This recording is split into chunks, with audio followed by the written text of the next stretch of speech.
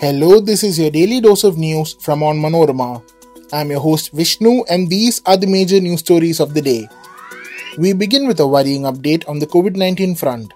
According to the World Health Organization, the new Omicron variant is fueling a spike in COVID cases in India. ISRO successfully tests autonomous landing of space vehicle.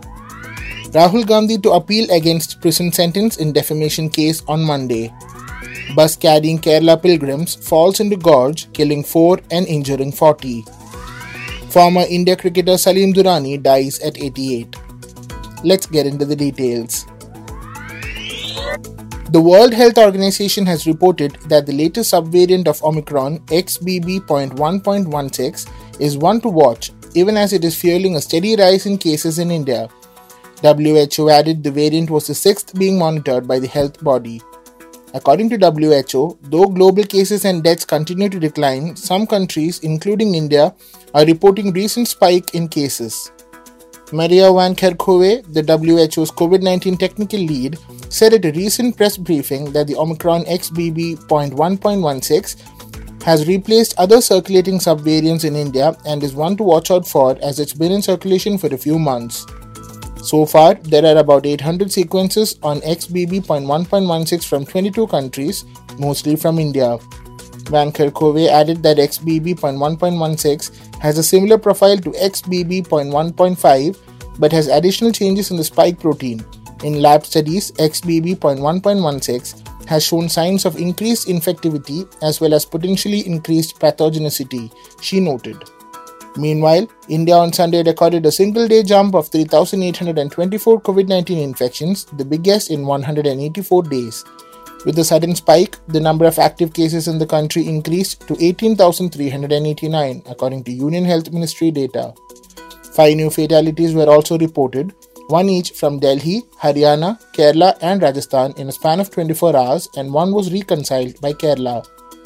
Globally, Iran, Kuwait, Libya, UAE and Qatar have reported the biggest proportional increases in COVID cases over the last 28 days. Indonesia has also reported a modest rise in cases. The Indian Space Research Organisation on Sunday successfully conducted the reusable launch vehicle autonomous landing mission. The test was conducted at the Aeronautical Test Range in Chitradurga, Karnataka. The national agency in a statement said that with this mission, the dream of an Indian reusable launch vehicle arrives one step closer to reality. In a first in the world, a winged body was carried to an altitude of 4.5 km by a helicopter and released for carrying out an autonomous landing on a runway. The reusable launch vehicle is essentially a space plane with a low lift-to-drag ratio, requiring an approach at high glide angles that necessitate a landing at high velocities of 350 km per hour. Congress leader Rahul Gandhi will challenge in Surat's Sessions Court his recent conviction in a criminal defamation case by magistrate court on Monday. Rahul was disqualified from parliament after the court awarded him a 2-year sentence by the Surat Magistrate Court on a 2019 case. In the case filed by Gujarat politician Purnesh Modi, it was alleged that Rahul insulted the Modi caste, saying all thieves have Modi surname. In his plea, Gandhi will ask the Sessions Court to set aside the magistrate's order convicting him and also will request for an interim stay on the conviction until the matter is disposed of, according to reports. Congress President Mallikarjun Kharge on Thursday had said that a legal team was working on the case in which Gandhi was convicted. As a mark of protest against the disqualification of Gandhi from the Lok Sabha and to press its demand for a probe into the allegations of fraud levelled against the Adani Group, the Congress launched the Jai Bharat Satyagraha across the country against the centre. Yet another defamation case was also filed against Rahul Gandhi recently over his alleged remark that RSS are the 21st century Kauravas. He is said to have made the remark during the Bharat Jodo Yatra in Haryana in January. 4 people, including an 8-year-old, were killed and 40 others were injured after a bus carrying Velangani pilgrims met with an accident at 4:30 am on Sunday in Tamil Nadu's Thanjavur. The bus from Pattikad carrying pilgrims from Ullur in Thrissur apparently fell into a gorge at Orathanadu in Thanjavur. As per reports, 2 women and the bus driver are the others besides the child who lost their lives. There were a total of 52 people in the bus. It's suspected that the driver dozed off midway, causing the bus to go out of control and fall into the gorge. The injured have been admitted to nearby hospitals. The condition of one passenger is critical. Salim Durrani, the debonair India cricketer of the 1960s with the looks of a movie star, a puckish sense of humour and a penchant for hitting monstrous sixes on demand, died on Sunday. He was 88. His death was confirmed by sources close to his family. He had been living with his younger brother Jahangir Durrani in Jamnagar, Gujarat. Durrani had undergone a proximal femoral nail surgery after he broke his thigh bone in a fall in January this year.